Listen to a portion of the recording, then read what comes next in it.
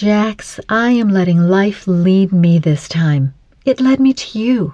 Now I want you in this bed with me. When we're done, life will lead us where we need to go. If it's together, great. If not, then at least we will both know we love each other. Even if we don't wind up together, I want to know someone out there loves me. I pulled him toward me by his pants. I don't care if you call out Santa Claus when you orgasm. You don't ever run from me again. You always tell me you are leaving and give me the opportunity to try and stop you. I nodded my agreement as I pulled his holster off and set it on the nightstand.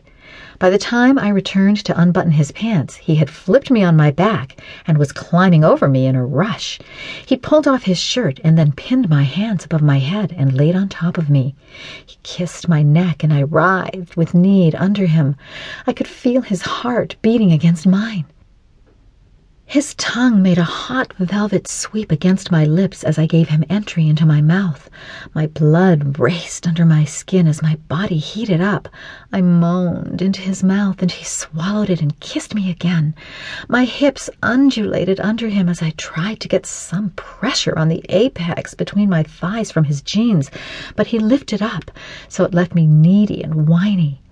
"You taste like strawberries," Jax whispered as he moved to my collarbone with sweeps of his tongue. I was going to respond, but he took my breath from me when he sucked my nipple through my bra into his mouth without warning. My body arched off the bed as he held my hands. I wiggled and squirmed with need. I tried to rub my thighs together, but he had put himself between my legs.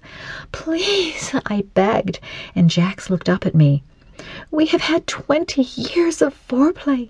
Tonight, can you just get inside me, please? I feel like I am going to combust."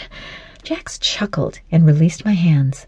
I immediately leaped to my knees and kissed him senseless. I got him up on his knees as I unbuckled his pants and began pushing them down his toned ass. He grabbed my bra and panties and tore them off me as I moaned in response. "Sweet as sugar candy cane." Jax leaned forward and sucked my hardened bare nipple into his warm mouth. I ran my hands through his hair and pulled him closer to me. He bit down on my nipple in a teasing manner, and I wanted to scream, but I bit my lip instead. I pulled his hair back and tucked his face up to mine, kissing him again. "We have all night, Candace. What's the rush?" Jax asked as I pushed at his pants. "We will have all night for round 2, round 3, round 4, and however many more rounds we can go.